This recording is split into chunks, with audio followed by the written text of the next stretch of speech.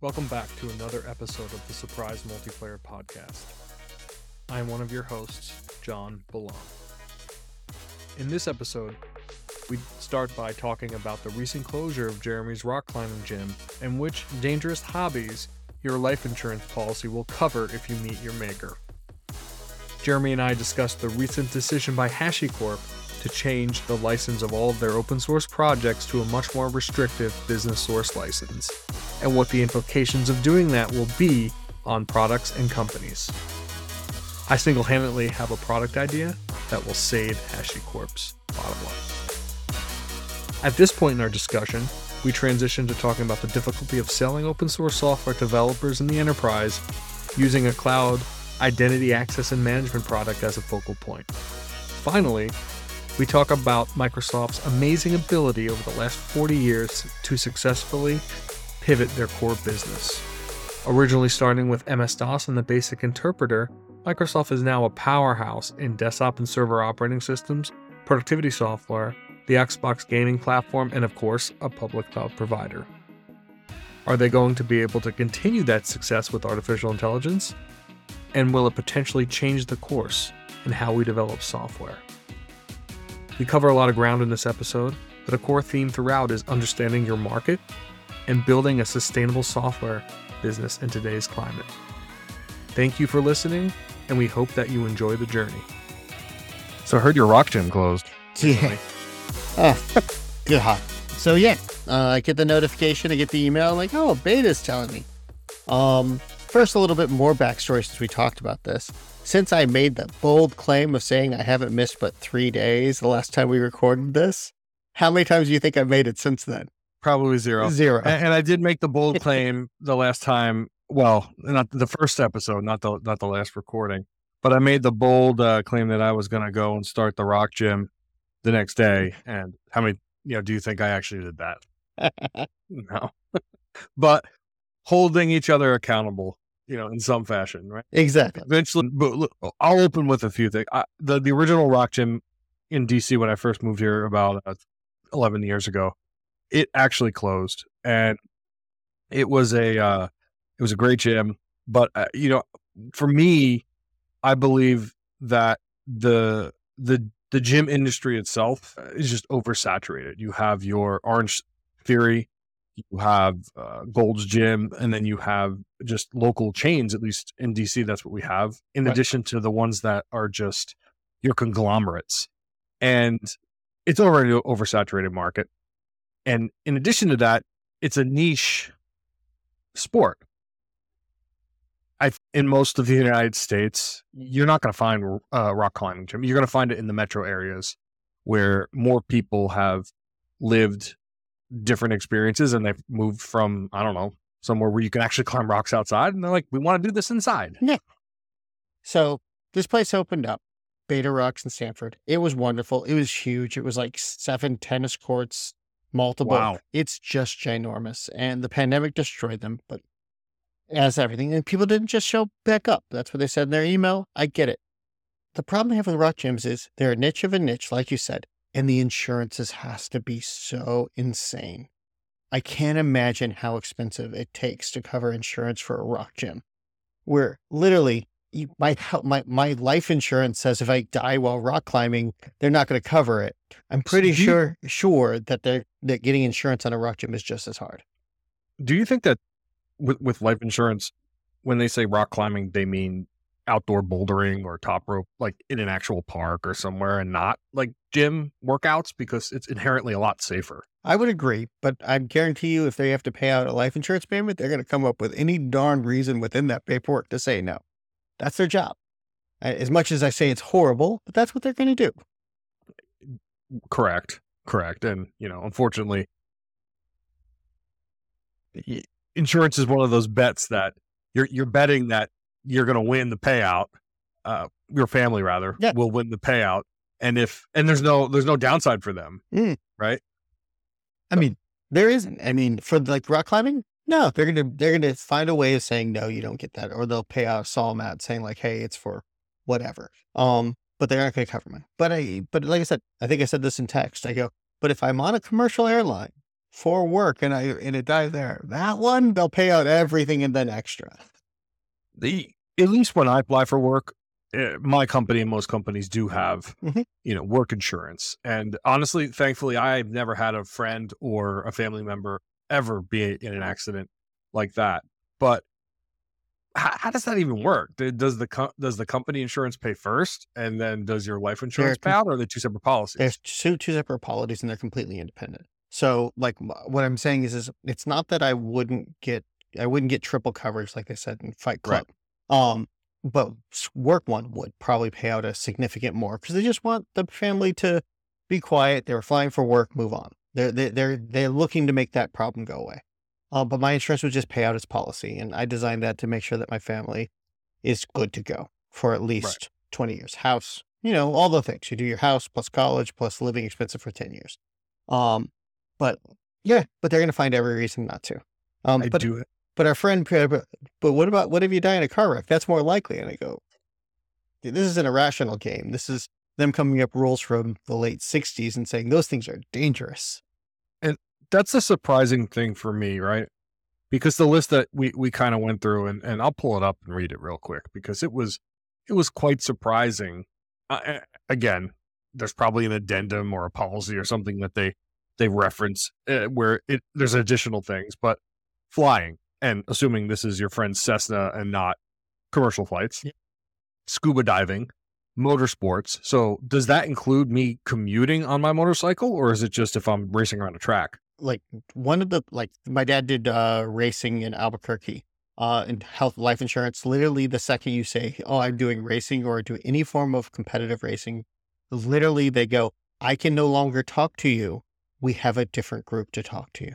And That makes sense. they handed it off because it's one of the most dangerous things you're going to do. That makes a lot of sense. I'm assuming the rest of them on this list: parachuting, canoeing, kayaking, hang gliding, paragliding, skydiving, base jumping, mountain or rock climbing, extreme biking, skateboarding, snowboarding, skiing, and surfing. That's obviously not, that's a very specific list, but it's definitely not an exhaustive list. Hell no. It's a very not exhaustive. And I'm going to put out there like extreme biking is all biking nowadays. Downhill mountain biking is pretty darn extreme. I know that probably when they came up with this list, it was bikes were not that extreme. You had a couple BMX things, but downhill mountain biking, they go 35 miles an hour and they are doing crazy shit. Skateboarding, I don't know why that's there, except for head trauma because they don't wear helmets. But skiing, I get it's dangerous, but really, everybody skis, or maybe that's I've never skied before, actually. Really? Yeah. And I lived in the Northeast my whole life. Poconos Mountains were about 3.5 hours away. Been to the Poconos several times. I've never skied. I've snowboard, but, and I'm not good at it, but I have never skied. I've surfed a little bit. I'm not good at it either. Sir, skiing is fun. I snowboard. Surfing is a weird sensation. Getting that up until you can get up consistently, it was just very weird for me. But I just don't get why some of these ones are still on that list. I'm surprised that there is not a more general clause where basically it's anything that isn't some normal activity you're doing as part of life. Because something like base jumping, I totally understand why base jumping is not covered by your policy. So yeah, this is an interesting topic because I have very little experience in insurance, and I hate to say it, I have life insurance beyond the what's given to me by my employer, and it's one of those things that's on my backlog list of things to do, and it's easy. It's too much. It's not. It's easy. Wait. Pause. We'll come back to this because I'll chew you out offline for this because it's such an easy thing to do. It's really easy. Literally, Policy Genius will get you good enough. You're young enough. You want to get it now. Well, it's super, super cheap per month because if you do it when you're 55, it's way more expensive per month. So it locks in at the age that you Okay, You that get makes sense. well, it locks in at the age where, because you're expected to pay for 20 years until Sure. it becomes a point where risk. But if you're 55, it's only got 10 years of value. So they have to charge a higher number per month to get to a point where they're comfortable taking the policy. And there's a lot of interesting financial things you can do with a policy. But Where you can pay it out at the end of your life. Yep. Yeah, so that's I did do a little bit of research and talk to someone.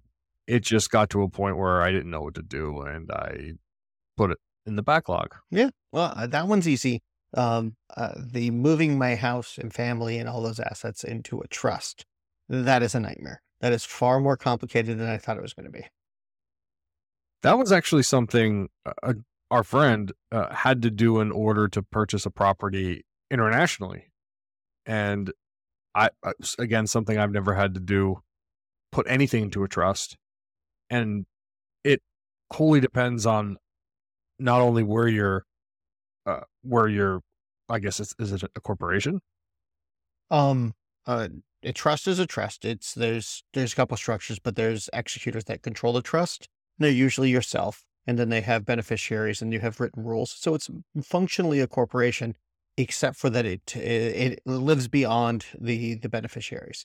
So it allows your home to not have to go into probate. Even if you have a will, technically you have to go in front of the courts and deal with probate court. Hello. We have a guest in the background. And have a guest. And it just removes all the chances of probate or anything like that, which you don't want to deal with when you got family members that are dealing with trauma, dealing with the end of life situations. You want to make it so that everything's taken care of, and that is where trust comes in. It means that the house can't go into probate. It means that all the assets already have a designated process to go through. You don't even got to talk to the court unless there's some disagreement and discretionary, but that's been solved years before. It's a wonderful way to do it, but it's a little expensive up front. Is it? I imagine we could probably go into a long discussion about this, but what originally made you kind of even think of that? Because it's something I wouldn't have thought about, and I'm curious to know how your brain got there. Family members, lots of death, lots of that situation in family, and dealing with watching. This has been years ago. Watching how people behave after somebody dies. You'll be amazed in my experience. The cohesive person that holds a group together passes away. Nobody understands what's going to happen personality wise afterwards. And it gets ugly. It gets nasty. And it's particularly in dysfunctional groups that there's one person that held everything together and they're gone. And then everybody just turns into the worst form of it. And so I don't want that. I don't think it's going to happen to me because I think we have a pretty good feed and beat between me and my family and my kids. But I don't want that to ever be a problem. So set it up now. Make sure there's no questions. Make sure what we want will happen, and it just goes forward. It makes a lot of sense to do that. If after you get to a certain point when you want to make sure, especially nowadays where there are so many things that are happening with the markets and housing just in the last 20 years, it does make sense. And I will probably take your cue and pick your brain about it. And I think we can talk a lot longer on this particular topic, but it's fun. It's actually not be really, really clear. Everything besides getting your deed into the trust is easy. Getting your deed into the trust is.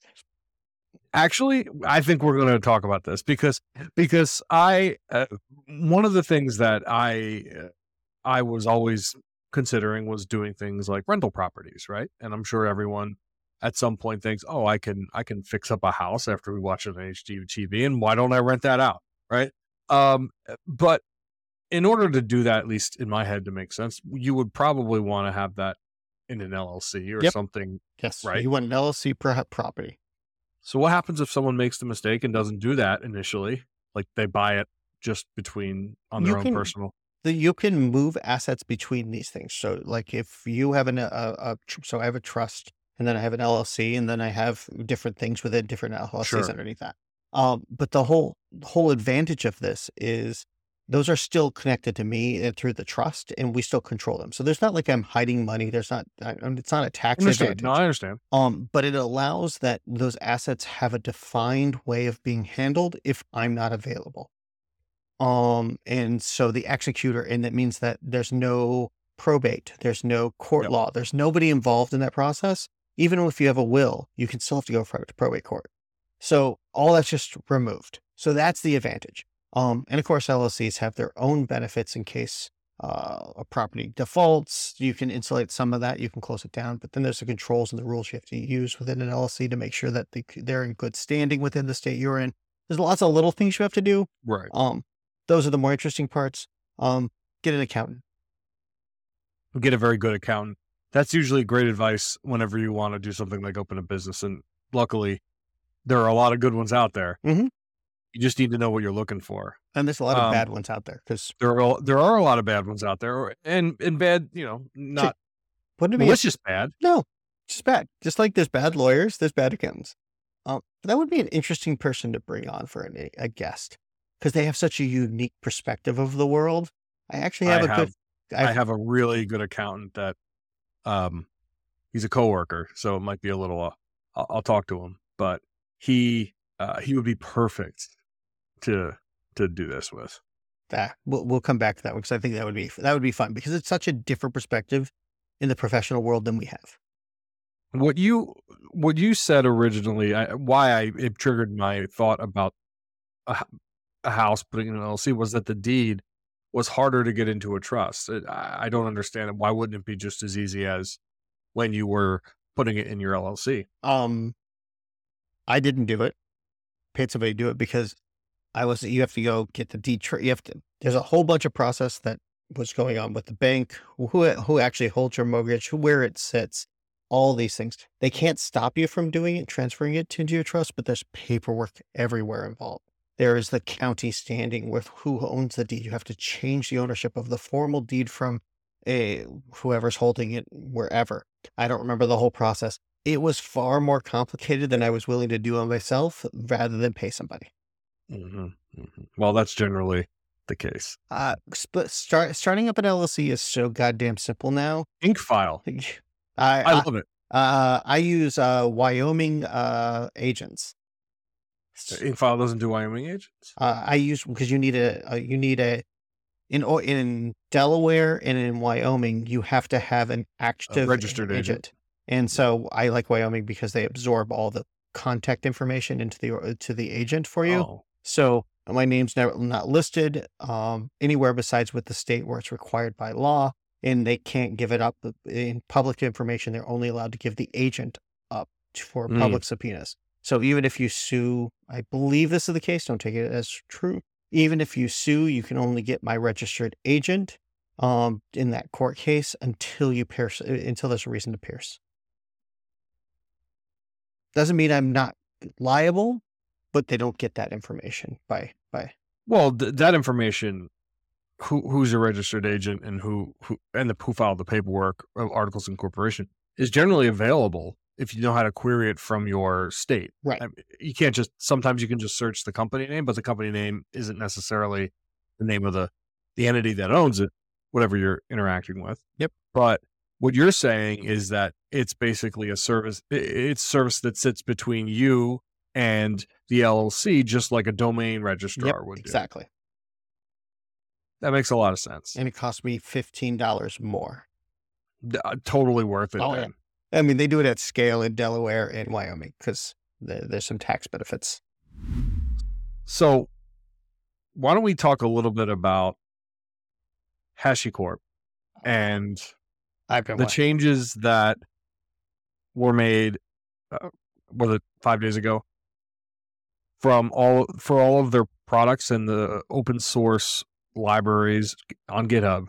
The license was changed from a Mozilla public license, I believe to so. A specific business open source license that is now extremely, it pretty much gives HashiCorp the ability to deny any type of competition they want with their software. Yes. period, full stop. Well, I want to, before we go to that, because that's the part I want to talk about. But first, I've been noticing a change in HashiCorp's presentation as a company for the last 6 months to a year. And so you're seeing that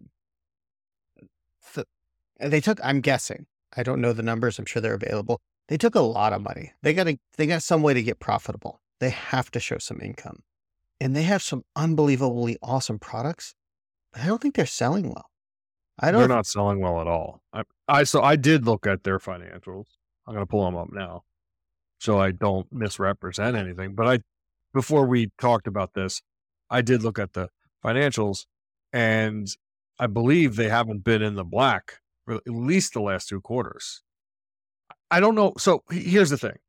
I've used HashiCorp I've met Mitchell several times. Yep. I've used his software since the Vagrant days. He is awesome. But HashiCorp is no longer Mitchell Hashimoto. Yes, it is definitely. He's not there anymore. If he is, it's in name only, and he's hanging out writing Zig all day, which is awesome for him, man. I don't fault him. He's done well. He needed to serve his time. Though, that this is they're doing this entirely to save their company from basically getting bought out by private equity or another company. Yeah, Dave McGann is the current CEO. I don't even know who that is. But they have an awesome product space. They just didn't have a good way of selling it. And the only product I ever saw cost way too much money. Well, maybe, but the differentiator between what they gave in open source and what they were charging for enterprise was never big enough to justify that charge. Yes. So when I say it costs too much money, I mean that if I want to deploy Vault Enterprise in two regions or 3 regions in the world, it's already north of $1 million a year. It's crazy. I mean, but that's their only product they could sell, because that's the only product that got like, hey, if I buy this, I get something really a good value proposition. I don't know what HashiCorp is doing. Terraform literally could have been the easiest thing to sell. They could have turned that product into a multi-cloud orchestrated software, whatever you want to call it, but they never did. No, they never did. And it doesn't make sense. Terraform is the language by which people think about cloud. They do. That is absolutely true. And it's unfortunate, but it's absolutely true. We'll get to the technical merits of that or not in a second. Not the technical merits. No. The technology sound. I think it's unfortunate that there isn't another way for people to think about infrastructure other than which modules they're using inside of HashiCorp. But continue. But I mean, how were they ever going to turn that into money? How were they ever going to turn that into money? I don't think they had to. Terraform is a great product, a great tool, but it's not a great product to sell.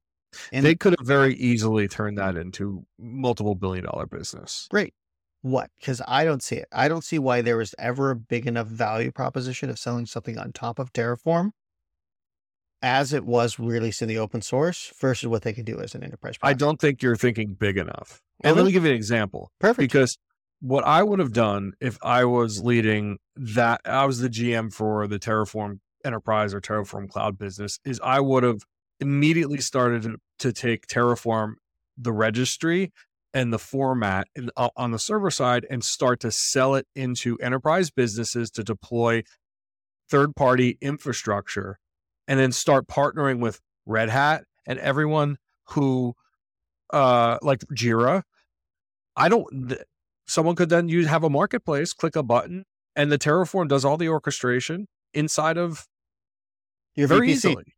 So what you're saying is that you, instead of keeping it generic, you allow take the Amazon marketplace, and you're basically now spreading out multi-cloud. And then you want to charge even more money, you do it on-prem with Nomad. Right there, multiple billion-dollar business. I don't know what the fuck they were doing. We can talk about Nomad because I agree with you, but that's coming back to a conversation from last week about Kubernetes. We're not going to talk about Kubernetes here again. But the point about Nomad is that you have an orchestrator. You could have taken Nomad and then sold it per node for however much, and you would have now had a cross-channel sale and multiple. Here's the thing. I don't know what they were doing. And they took so much money. This is the part I'm not seeing is how could they have done that in the open source model? They were doing the work is what you were saying. Like you say, like, hey, we're going to have modules that are from that you download and run that are, you have to pay for from whatever from Atlassian. And those ones where you pay a license and it's for DevOps as a configuration. And you now became the entitlement engine for literally the fucking enterprise. Okay. No, that would have worked. You would have killed so many companies. I'm trying and to built and basically built Steam for the fucking enterprise. Yeah, because and not only that, you would actually get those companies that use that Terraform product space. They would be able to control the versions, what infrastructure was built against, was back in. And they said then like, hey, you don't as a customer get to choose the on-premise database version. It comes with a Terraform. It gets configured into the cloud. And when we know that when you upgrade, that it's a Terraform module upgrade that you deploy next to, and it will do the entire upgrade part of that online, duplicate the databases, put them in the backup, the whole 9 yards, and guarantee it works when you do a Terraform plan. See what it's going to do. It's going to upgrade my database, but it knows how to do it. And you want to know the most fucked up thing right now? I actually really like that, but there's a business there still. I know, right? No, there isn't. What the most fucked up thing now is because of the license change, you can't build that business. You could. You just can't build it. No, you can. You just have to go back to the day before they fork. And then you have to fork the project from that point going forward. 100% yes. But you now have a whole bunch of key features that you can't use because if someone actually wanted to buy or you wanted to buy the enterprise edition. Anyway, the point is that I don't understand what HashiCorp was doing with all the money they took, because they could have continued to build this open source software in the way that they were doing it for the last 8 to 10 years, in the way Mitchell was doing it and Armin was doing it. And they could have built something that was entirely change the industry. And so what are they going to do now? They're going to stop everyone else from doing that. They can't do it because unfortunately, I think HashiCorp's going to get bought like Chef got bought and Salt got bought. I'm still sitting here contemplating how stupid I feel not thinking of that idea. That's when I know an idea is good. Is I sit here and I go, what? I know, right? Because, yeah, they literally controlled the marketplace and the ability to they still do. Wait, they still do. So give access listen, to. If you want to pay me to build that, Jeremy and I were in. but the point is that I don't know what they were doing as a product team. And here's the thing, I don't think they were.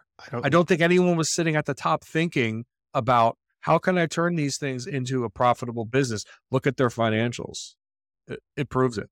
I mean, they chased the only thing that I ever saw them get turn up in the sales market was Vault. So they chased Vault sales left, right, and center. That wasn't going to grow to $1 billion business. And that's what they needed. That's the observation I wanted to make was like, all I ever saw them chasing was Vault, because that's the only thing I think they had any market fit for. That was it. I think, we just said this. I think that Vault obviously was the thing. And I don't think it was necessarily the market. I think that Vault came first, Terraform came later. If it was switched around, maybe we would not be having this conversation today. No, like I saw like the amount of times Vault failed to sell their enterprise license anywhere I was. They're like, why would we? It was just repeatedly, why would we buy a license? There's no features here. Why would we buy a license? Why would we buy a license? But you're right. It's not buying a license to the customers. It's creating a marketplace. God damn it. I love that fucking idea. So, why didn't you tell me that idea 6 years ago? listen, I think, I'm having fun. no, but I've worked in this space for a number of years, and but on the enterprise side, building these tools to make engineering teams more productive. So maybe it's because I'm looking at this from an internal engineering corporate perspective, and I know how hard it is to take your enterprise software and deploy it and maintain it in any way that is uniform. It's fucking impossible. It's brutal. Nothing like selling on-prem software is horribly hard. Oh my God. And I'll tell you, operating on-prem software is horribly hard. Oh yeah. It doesn't need to be. It really doesn't need to be. But I thought, let me just go down the rant for a few minutes. Please. When you and I first met, it was the beginning of the DevOps revolution. It's when Vagrant was a new thing, and it changed how everyone thought about building development environments on their desktops consistently and not wasting time managing tools every I don't know, 2 or 3 weeks when a new package got released. And then it turned into a tool you were now able to deploy using cloud infrastructure, so you could get semi-consistent environments the same way.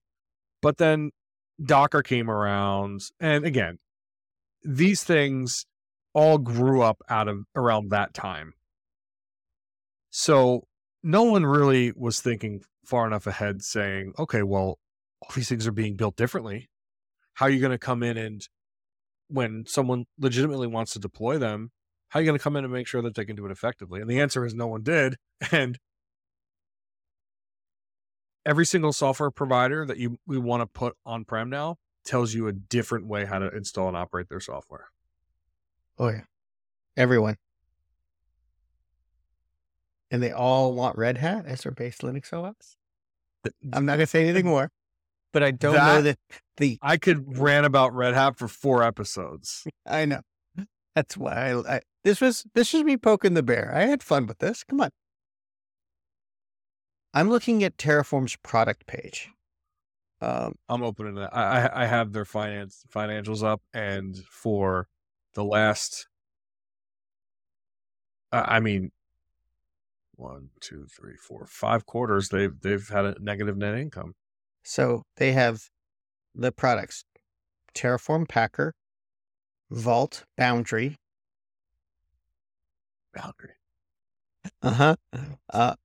Console. I love Console. Love it. I don't know why I'd ever pay for it. Nomad, Waypoint, and Vagrant. Waypoint actually, is the next evolution of where I think Vagrant needed to go. Mm-hmm. But let's talk about, you're right. So here's the problem. This reads like, unfortunately, no one ever talked to each other. Yep. There was no strategy. They just built stuff, which is awesome. It's an engineering, and they built amazing things. That's the thing. Each one of these, Boundary, I'm not sold on. I've tried it. Every one of these has real good merits of every single solution. But I agree with the Boundary, and I also agree with Waypoint. But they're at the beginning of their life cycle, yes, like in software development, right? So everything that's been around is literally the leading. So Console, Terraform, Vault, Packer. There aren't any alternatives for except Console, but all the other ones, there's no alternatives. None. So they build amazing products. They just don't know how to build a product that makes money. They're selling to developers. They're not selling to enterprise. They're not selling so. I asked this question when I went and met them 7 years ago.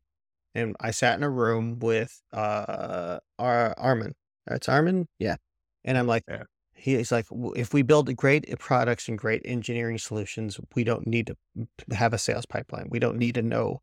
And he literally said that to it. And I go like, but developers don't spend money. CTOs and developers are the two most cheapest people you're ever going to meet. But keep going. But yet, the developers don't buy anything, do they? They never buy it. What they need is they need somebody in their organization that sees enough value in the product space or the delivery or time to value that is high enough. And I'm sorry, that's a horrible sales cycle. You're like Docker changed the game. How'd they change the game? They made it faster to ship. And nobody gave a crap that it made life better for developers. They made it easier to get to prod. That's what people bought, even though they rarely paid for it. That was the value proposition. These things. Well, Docker's another company that doesn't know how to make money. No, not at all. Well, I mean, it's past everybody. Yeah. So Docker and those two companies, they don't know how to make money. But here's the thing. They're amazing engineers, they could build amazing products. Both of those two companies did build amazing products, but they never worked in an organization that buys those products. Yep. That's what you needed. You needed to hire a product person that was on the opposite side buying those products. What can you get to? I'm using generic, I don't know, JP Morgan Stanley. What will they buy? How do you sell to them? You should have basically went and hired a CIO to be your product. Yeah. Somebody that's an old banker that knew how these things worked, had relationships. But this is also something else I see constantly. I don't like products when I see them that are sold to developers only, unless they have a distinct advantage. I'll give you a company I do like that sells directly to developers because it's a religious cult following. JetBrains. They're a great company. Yeah. But more importantly, people walk in, they go like, what do you mean? You're not going to pay for my IDE? It's like saying, I'm not going to pay for my computer. You're not going to pay me for my computer. Like, I have to go buy a fucking Windows computer. I'm expected 3 things: a good IDE, a fucking computer that's powerful enough, and not a whole bunch of security software to bother me the entire process. Sorry. I'm not going to go down that tangent. I'm sorry. I can't help myself. But what I will say is if there's anything we've learned, is that the companies that make money are the ones that know how to sell into companies. Sales is really important. Really, really important. Yes. I'm not saying sales it's the lifeblood of it's what feeds the whole company. Yes. And hold on a second. It's what's going to feed companies now. Before it was venture capitalists. So this is why it's getting hard, is because these companies had a money spigot that was so cheap that they used to raise all their money. But you needed to hire a product person that worked as a CIO, could have came in and said, we can make something awesome and you can keep building your engineering operations products the way you want to. And I'm worried, because if HashiCorp is bought by Progress or some other private equity firm, it's just, they're going to let it sit there and wither away. I don't know how to agree besides say I agree violently.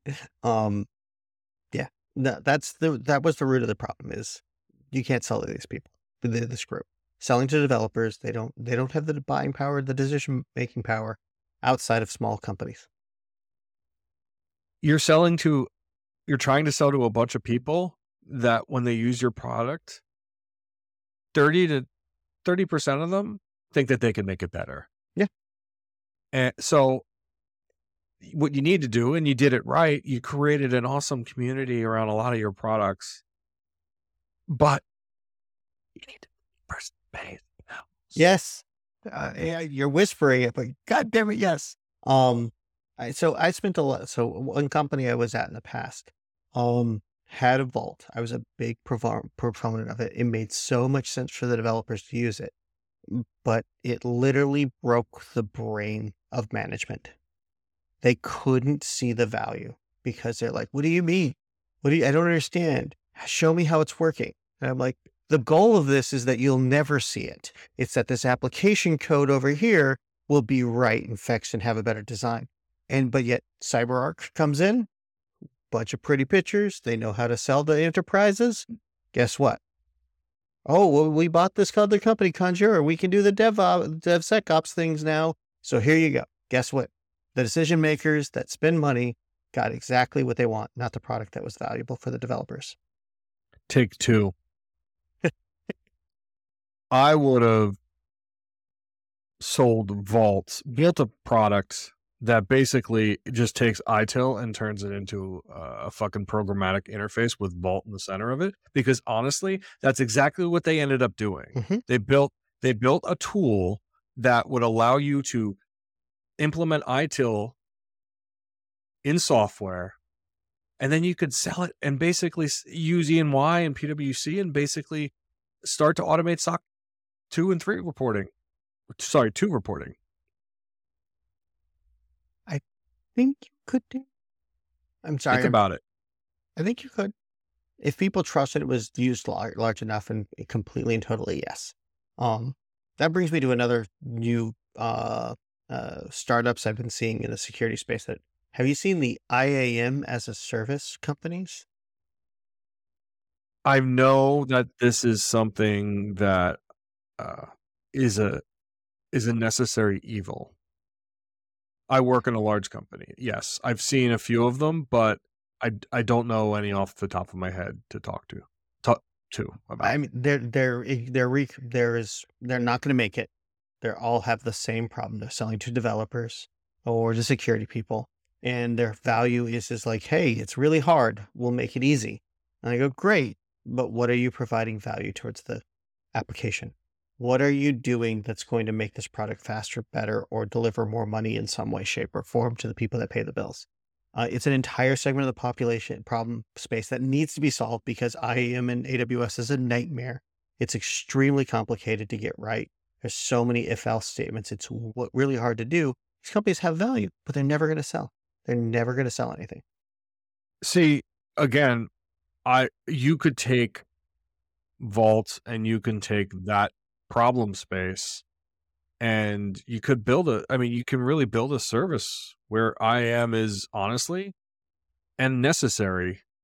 It is very difficult in a company right now if you have an operations team that has to manage identity across multiple cloud providers, and there's not an easy solution because identities are inherently they are difficult to merge together. Mm-hmm. And unless you start the beginning of your usage of a service with an identity that's already tied back to some main system through OAuth 2 or something, then you have a very difficult problem because now you have to do that conversion. And I've never seen a company that's been able to support that. So any single time I now have to integrate corporate identity services with products, it is a nightmare and they just don't work. I've seen it done a couple times correctly, but it takes teams, not products. It takes a relentless focus on having a true source of identity truth, and then everything flows out of that.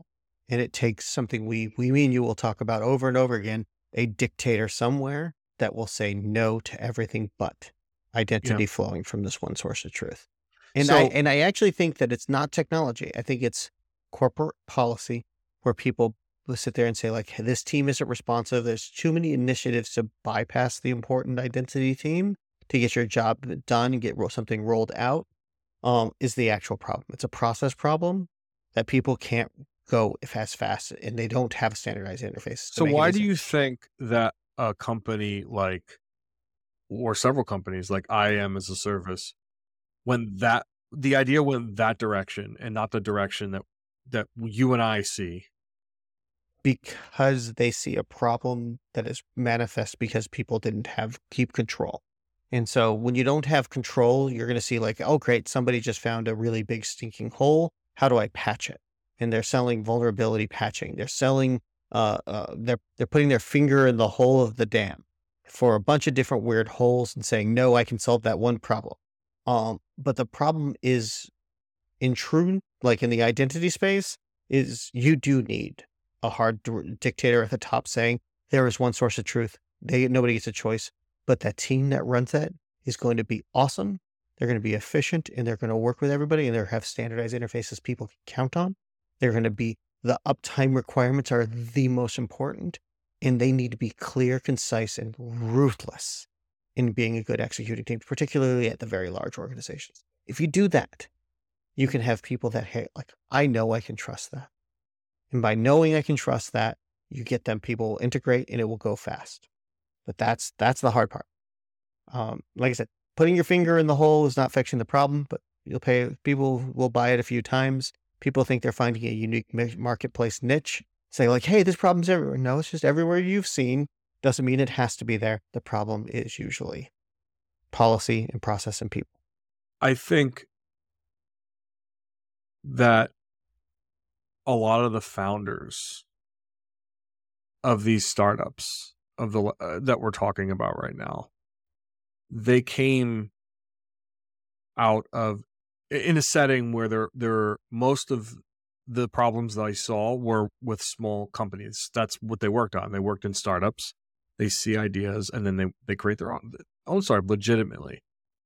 But I don't think you see a lot of people coming out of enterprise software development and enterprise problems and then go that way. I think I think that is a completely an area where no product growth is really happening. It always starts with I'm going to disagree. public. I actually think there's one Really? company that does it, and you're not going to like the answer. Microsoft. Is it Microsoft? Yeah, because Microsoft has the scale and scope, and they're like, we got all these customers everywhere. We're willing to solve some of those weirder problems and support them for 20 years. $1 trillion company. Yes. You started off this tangent with saying that you don't think I'd like it. I actually think Microsoft is an amazing company. And I think that it's amazing there are very few companies you can see evolve, like legitimately change their North Star of what they're building products about and where they're really going. So I think Apple's one, Microsoft is another. Google, hell no. No. Like, no. Facebook, they're trying to, but it hasn't worked yet. Microsoft has done it 5 times. We can go down that tangent 5 times. Or more. And despite everything, the world, you might not like Bill Gates, you might not like Steve Ballmer, you might not like anyone else at Microsoft, but holy shit, that is amazing. Mm-hmm. I want to be really clear. I dislike Microsoft's products. I dislike their non-dictatorship about moving forward so much, that they support so much. And I get why they do. And I get what I dislike so much about them. But I respect them as a company unequivocally. They are ruthless. They are intelligent, and they are willing to move and change when they're wrong. They make thousands of mistakes. I've never seen a company that can make so many goddamn massive, epic, Herculean mistakes and still be this successful, because they take their mistakes and they fucking kill them, move on. How many companies have been sued and called a monopoly and then said, yes, we're a monopoly, and then they fucking dunked it and said, fuck you, we're going to keep living on? I mean, like I said, impressive company. God damn it. Yeah. And they're more impressive now. Azure is, so there's so much I hate about Azure. Microsoft's ability to write documentation is so bad. I really, literally, if I could fix one thing about that company, is make sure that developers have to write documentation and sync together before deploy. Then I would literally make me happy to deal with their products. I was secretly hoping that the purchase of GitHub was the beginning of changing some of that. It is. And it is, because look at VS Code. It is fucking amazing. And, but let's keep on this for a second, because we can talk about VS Code. I think I do think Microsoft is a great company, just like I think Apple is a great company, but they're great for different reasons. And they're in our industry where it hasn't been around that long, there are very few companies that are honestly, they ain't going to go away anytime soon. But they're going to, those two, they're going to continue to change themselves. I don't know about Apple.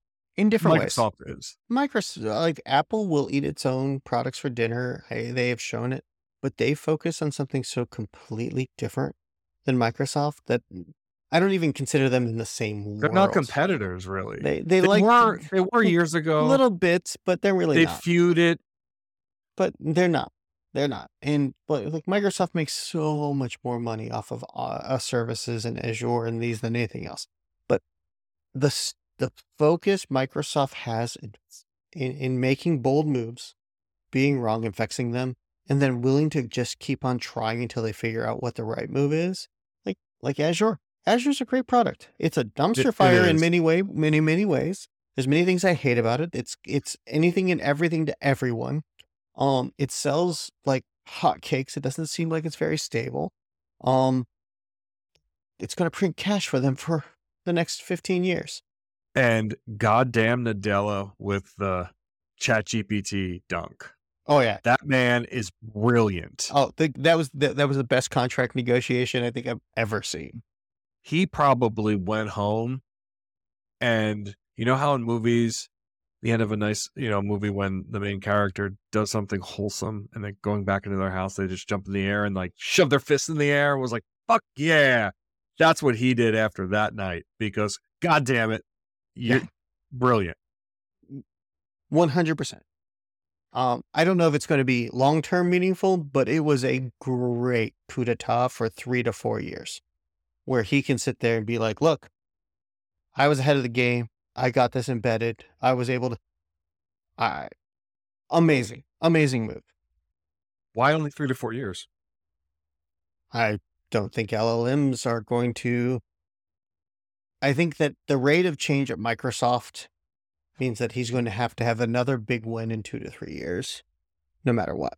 And that next big win will probably have to be something drastically different than Azure, because Azure is going to stop growing because it's just consumed as much as it possibly can from the existing client base, and they have to expand it new markets. They have to grow. They're a $1 trillion company. They have to keep on coming up with new things. So you don't think that OpenAI does something different and they continue to focus only on LLMs? No, not yet. I haven't seen anything. Mm-hmm. I think they do some for the value. OpenAI's value per person is staggering of what they've done, what they're able to do. Completely impressive. Same thing with Anthropic.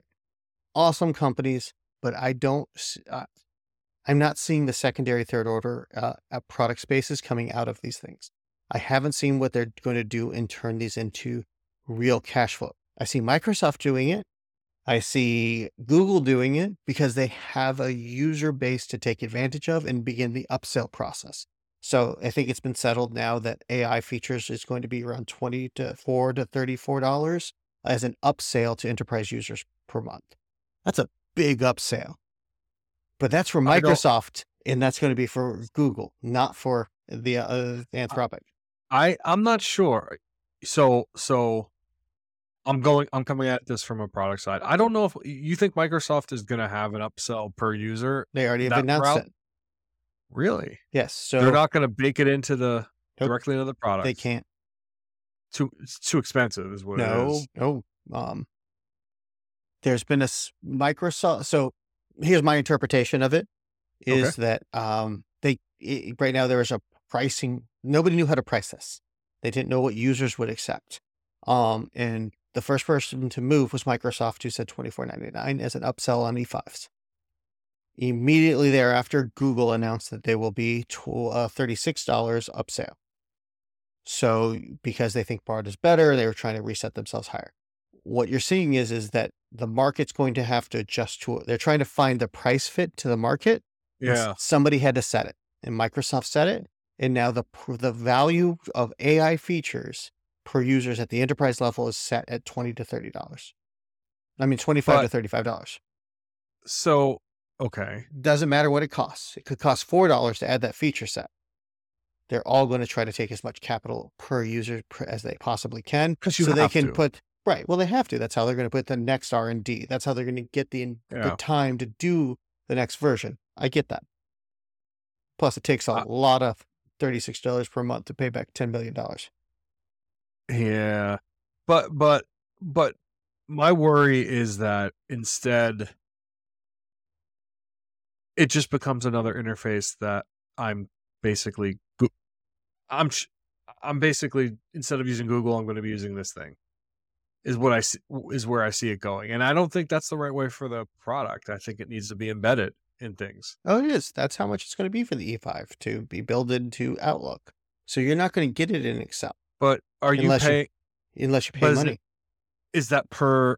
You need to pay every product is 30 whatever bucks. No, it's for the license per user.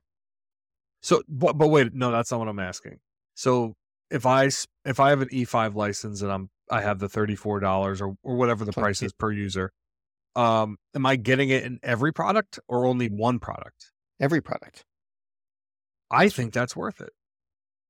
That's why they think the price is. I don't. This is back to our original conversation. I don't in the current form. I think there's potential there, but I haven't seen that next level to justify doubling the price of an E5 license. So let's have do a simple math here. What I think $24 a month for one person is how much? Sorry, I said do math and apparently the stupid LLM didn't do it. LLM didn't do it.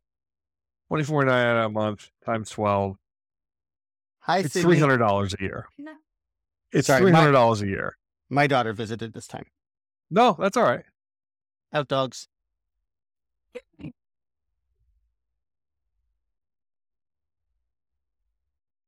So $300 a year per person. So for $300 a year per person, for a 100-person company, it's $30,000 a year. Am I doing my math right? Yes. Okay. No, that's. Oh my God. Yes. I know. Yes. Yeah. So $30,000 a year. I think that bet it's going to be a hell of a lot cheaper to do that than to hire people. I think I'm going to make people more productive in 5 years. Yes, I think that's worth it. I don't. I still haven't gotten there. I still haven't seen the productivity in most people's work. I think that I don't think it exists right now, but I'm making a bet. It does not exist right now. At least I haven't seen it. But my bet is that in 5 years, it will. And if I can, but in 5 years, I think that if it starts to go the way I think it could go, that price is going to be very different. Well, yes. If you start replacing people, like if you get people 2x, 3x performance, but I don't think these things are going to give 2x, 3x performance. I think that you're going to, I think that's the right way to talk about this is, what do you think? Like the bet isn't how much what value is. Do you think you're going to get 10% improvement, or do you think you're going to get 100% improvement in 5 years on the average across the line? I'm going to say I'm going to make this average across the line. You're 100% correct. Yeah. That's what I'm talking about. I think that for very specific industries, that bet is going to be extremely good. Yes. And here's how I'm going to break it down. Programmers, I'm going to get a full 50% productivity increase. Data analysis, 75%. Most general administrative functions, 5 to 10 at max. Are we talking 5 years? Yeah. I don't agree with that, because I think, and let me just say why I think that. I guess it depends, because I think that Microsoft, if they do it the right way, they can start to automate a lot of back office administrative things Like a workflow?